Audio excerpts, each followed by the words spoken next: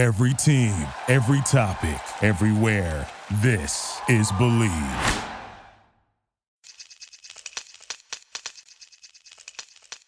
Hi, this is Stu Hodem with Believe in the Media Guide on the Believe Podcast Network. Do you believe?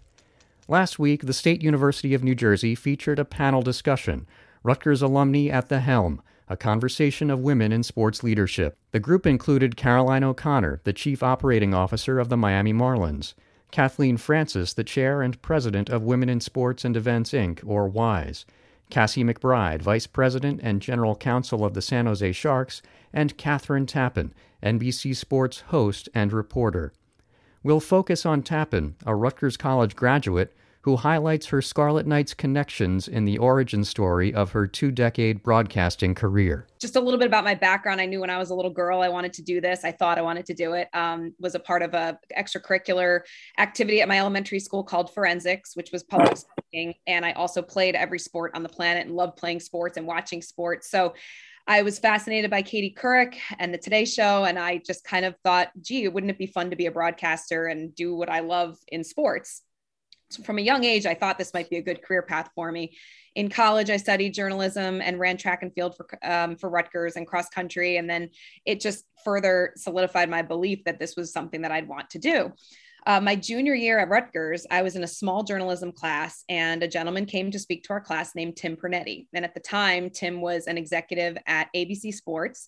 He was a former tight end of the Rutgers football team. He had married a woman from the women's lacrosse team at Rutgers and he bled scarlet. And Tim spoke to our class and I was fixated on what he did. He was more on the content side of ABC Sports, but he also would do Rutgers football games on the local television and local radio. So he had that background as well. And I went up to him after class and shook his hand and asked for his information, told him what I wanted to do. And he gave me his business card. And at the time there were business cards. And he said, stay in touch and just let me know if I can ever help you. Well, I stayed in touch probably too much because I think every month I was emailing Tim, telling him I wanted, to be on television and how would I get there and what steps did I need to take? Well, the summer following my junior year, because I had stayed in touch with him, he said, we have an internship available at ABC Sports. So I was training for cross country in the fall on campus, and I was taking the train from New Brunswick to New York City, and then a subway line I had to transfer twice to. And I was, not getting paid for the internship, and I was bleeding money and, not trying to figure out how the heck I was going to survive while getting these credits for the internship, but it was worth it. And I think, those sacrifices you have to make early in your career, and there's a lot you have to make later in your career as well. But I knew that internship would be invaluable because it opened up so many new opportunities from a network perspective.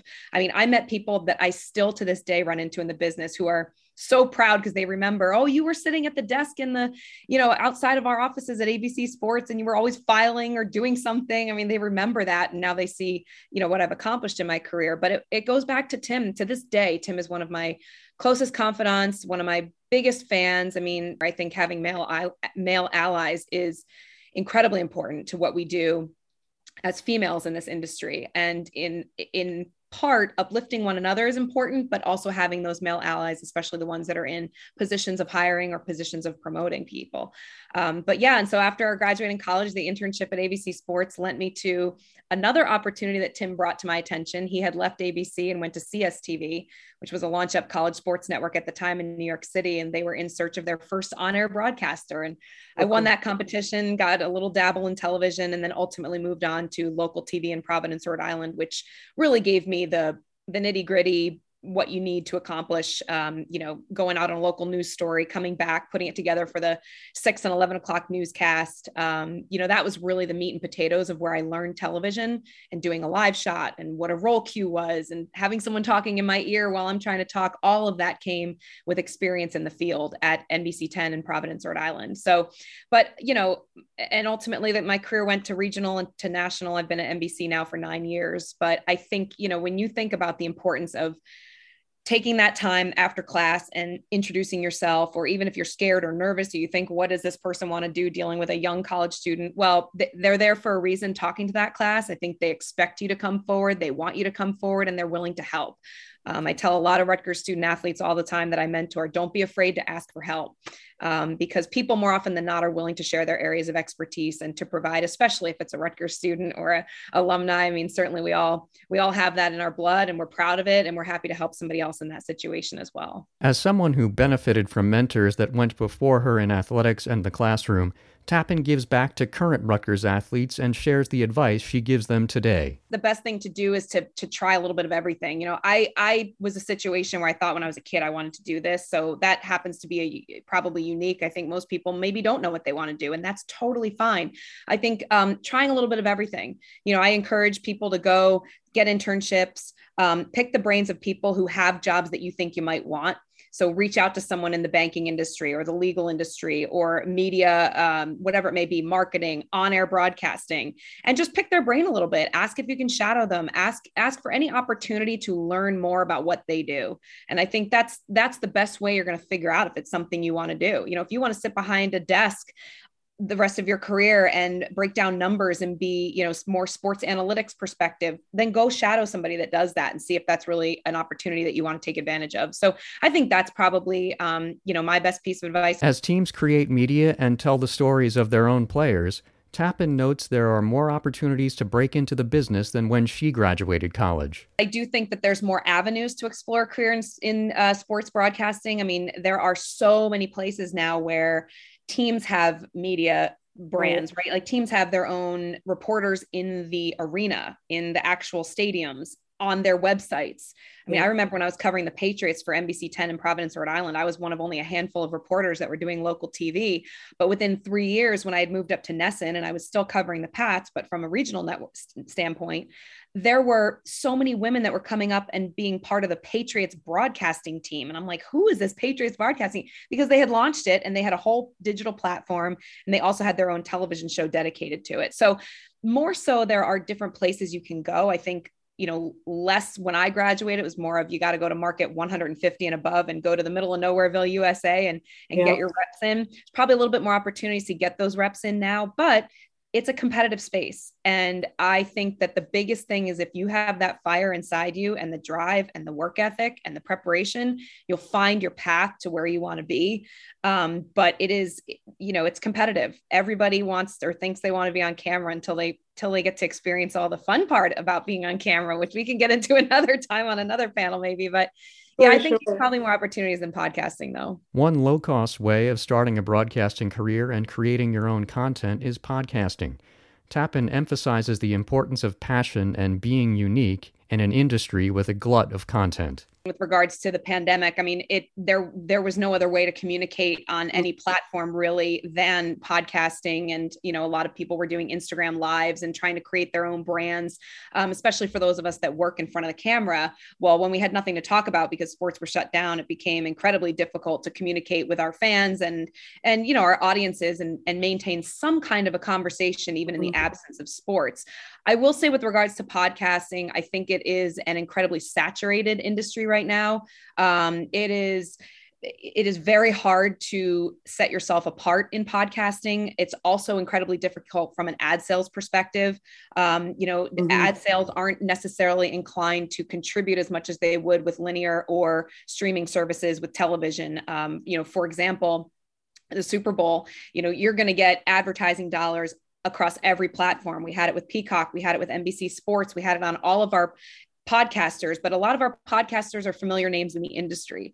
So when it comes to podcasting, it's almost like you either have to be a recognizable talent who can establish an audience right out of the gate that an advertiser is going to want to contribute to, or you've got to have some kind of a unique idea. And that would be the biggest thing I would encourage of anybody that's listening on this panel. I mean, if you've got a unique idea or a creative idea or a brand that you want to create within yourself, then by all means launch it. And the best thing about a podcast is you can do it anywhere. You can do it in your house for pretty much whatever the cost of that microphone is and put it out on a streaming service.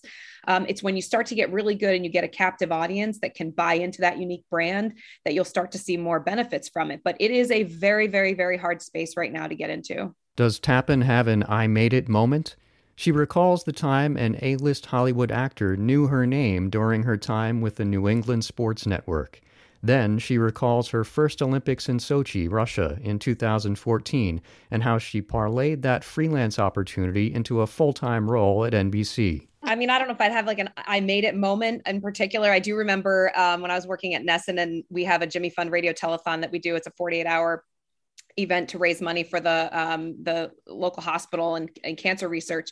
And Ben Affleck was a guest, and he was coming through the concourse of Fenway, and he couldn't find where he was going. And I was heading out to go to the TV trucks, and he looked up and he said, "Oh, Catherine, can you tell me where I'm supposed to go for this?" I literally was like, "Oh my God, Ben Affleck knows who I am." That's not my aha moment, but that was a really funny story where I thought, okay, I made it, because Ben Affleck, I'm a huge Ben Affleck. But I think for me, broadcasting my first Olympics game was probably a moment where it was the first time I was working for NBC Sports. It was a time in my career where I was coming into contract negotiations, whether I would be staying at my current network or have the opportunity to go national at NBC. So it was a testing the water situation where they brought me to Sochi to broadcast hockey as a freelancer. And if it worked out well that summer, I was eligible for them to pick me up and sign a new contract with NBC Sports. So it was also the Olympics, and it was a dream of mine to, one day compete in the Olympics, which I was not going to do. So the next best thing would be to broadcast it, and, going to Russia and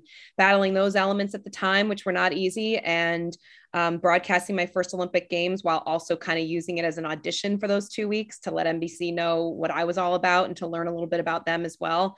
That was a big breakthrough for me. And, and I've been at NBC ever since. So I'd say that was kind of a career changing moment, not so much aha, but it was definitely a moment that I can pinpoint in my trajectory of my career as to a turning point for sure. Tappan believes we need inspiring content more than ever.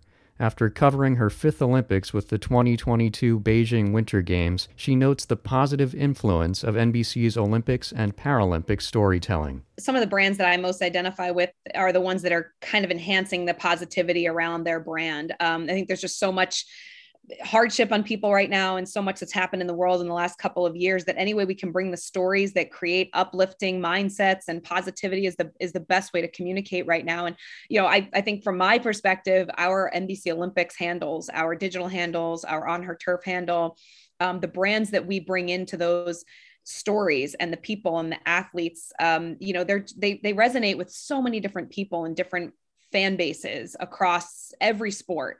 And so when you see a story about some of our Paralympians that are, Oksana Masters is a great example that we've put out on our social media handles. She won the gold medal in the Paralympics. She's a Ukrainian adopted child from a woman in the United States. And I featured her on a podcast a couple of years ago that I did. I think that is kind of getting to the authenticity of sport, and also bringing out the greatest stories that we can share with the world right now in a time that those stories are really important to communicate.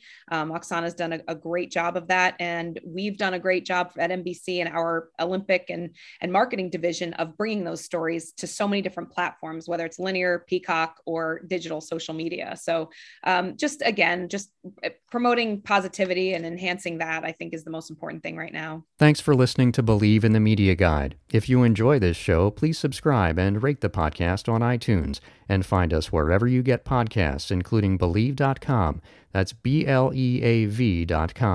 I'm on Twitter at Hodem, HOTHEM as in Mary. Stay tuned and stay safe.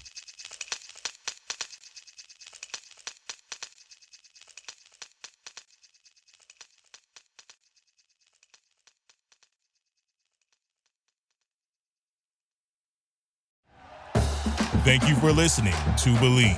You can show support to your host by subscribing to the show and giving us a 5-star rating on your preferred platform. Check us out at Believe.com and search for BLEAV on YouTube.